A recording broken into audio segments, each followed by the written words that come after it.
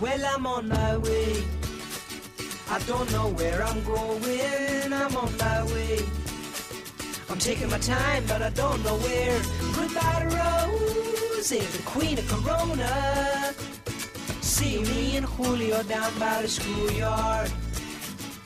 See me and Julio down by the schoolyard. Good morning, 811 here on News Radio 92.3. Time for Julio Diaz, who hosts Let's Go Pensacola, 4 o'clock here on Saturdays. And also the Pensacola Movie Club, which he's been doing for so many years. What a great thing they do. And also Pensacon, very key organizer for Pensacon, which just completed. Julio, welcome back to the show. Congratulations on another great Pensacon. Hey, thank you, Andrew. I was glad to see you at the costume contest. Looks like you were having a good time. Oh, yeah, so I love the costume contest. That. Yeah, no, that's my favorite part of Pensacon is seeing what everybody dresses up as. I just love that stuff. Very, very cool. We got a lot of movies to get to in a short period of time. Let's do our best. Creed 3 and...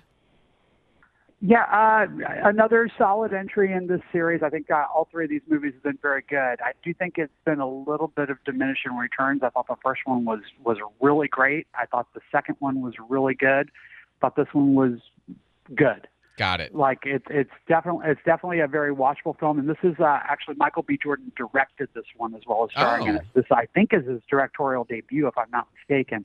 And I did like a lot of the choices he made. I thought that the film had a very interesting visual style in particular. So the way some of the fights were shot was really, really interesting. And there were some really good choices and some really good camera work and choreography in there. Where it falls in a little bit for me is the story. I thought the story was a little bit lacking, but great performances by the whole cast, not just the characters we've come to know over the series, but Jonathan Majors coming in as a new character in this one. And, it's a very solid and entertaining film. I just didn't feel like it just didn't quite resonate as much with me as the previous one did, and then the first one I thought was just fantastic. So. Okay, and it sounds like Michael B. Jordan is showing some flashes of directorial creativity. That it's always good to see that. When somebody comes to do it, they're not just doing what can be done. They're kind of thinking outside of what's been done before. I like that. Operation Fortune. What is this? Yeah, to give the full title, Operation Fortune: Ruse de Guerre. This is a action with some comedy to it, written and directed by Guy Ritchie. So if you're familiar with Guy Ritchie's work, you kind of know what to expect here. This is actually reuniting him with Jason Statham. A funny movie with great action where I won't be able to understand any of the lyrics? Well, I mean, it's the cast. I think is going to eliminate some of that from I think that's kind of the knock on the early Guy Ritchie films, where the cast were very British and other UK origin, and maybe it wasn't as easy for Americans to understand. This cast, along with Jason Statham, who of course has been a star in the U.S. for like 20 years now. Right. You've got a really interesting cast with Aubrey Plaza and Josh Hartnett and Carrie Elways. So a really cool cast. The reviews are kind of mediocre on this, but I like the trailers. It looks like fun. So if you like this kind of movie, I think you might dig this one. All right. Well, you've talked me back into it. I normally say no to Guy Ritchie movies because I just get angry at not being able to understand them, but that's interesting. All right. Demon Slayer. This is an anime, I assume? Yeah, this is a long-running anime series that has now. This is the second, I believe, the second film, actually subtitled "To the Swordsmith Village." If you were at Pensacon this weekend, we had a couple of the Demon Slayer voice actors there, and if you were lucky, you were able to get somewhere near them because they had huge lines. So this is a very, very popular series. And the actors are very, very popular. So if you're into this stuff, you already know about this stuff. You're going to go check it out. And there are a lot of people at Pensacon that are into this stuff.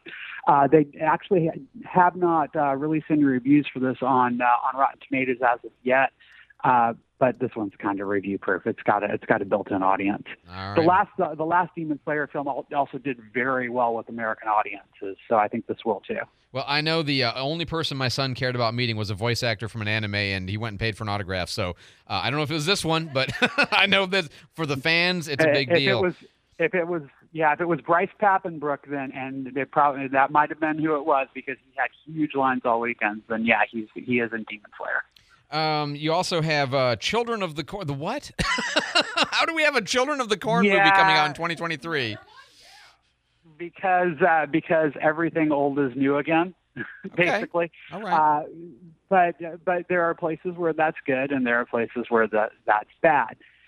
Let's be honest. Children of the Corn has never been the best horror movie series in history. There's been a lot of bad direct-to-video sequels to the original film, and the original film itself wasn't that great. It was based on a Stephen King novel, and when everything coming out was based on the Stephen King novel. Right. And they made this 3 years ago. It's been sitting on a shelf. It's finally trickling out. That usually means that a movie's not good.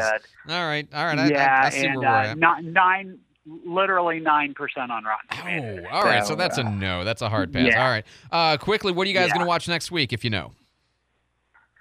Next week, we've got a couple of choices. Scream 6 is coming out, speaking of everything old is new again, and also the science fiction movie 65 starring Adam Driver that looks like a lot of fun. Oh, all right. So honestly, it depends on whether I get a chance to catch up with Scream 5 before next week or not. I gotcha. But check out the Pensacola Movie Club on Facebook, and once there's a decision made, you'll see it there. Absolutely. Julio Diaz, you can listen to him at 4 o'clock tomorrow here on News Radio, or, as he says, follow the Facebook Movie Club, and you can see the movies that they're going to watch. Julio, as always, a pleasure. We'll talk to you next week. All right. Thanks, Andrew.